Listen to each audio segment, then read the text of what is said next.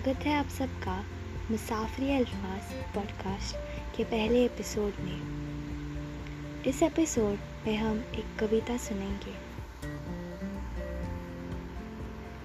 ए उज्जवल सितारे, कवित्री Linus Rodrigues.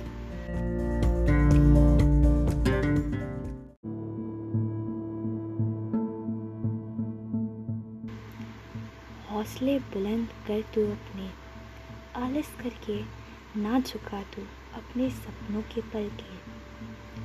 रात होने पर भी ना रोक तू तेरे जख्मी कदम, ए बंजारे चल पड़ और तलाश तू तेरी मंजिल, ए उज्जवल सितारे। धूप बारिश हवा आएंगे तेरी रोशनी चुराने, न रुक तू चमक ऐसे कि उनकी आँखों में हो जाए अंधेरे।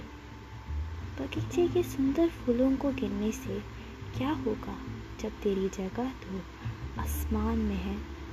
चल पड़ और तलाश तू तेरी मंजिल, ए उज्जवल सितारे।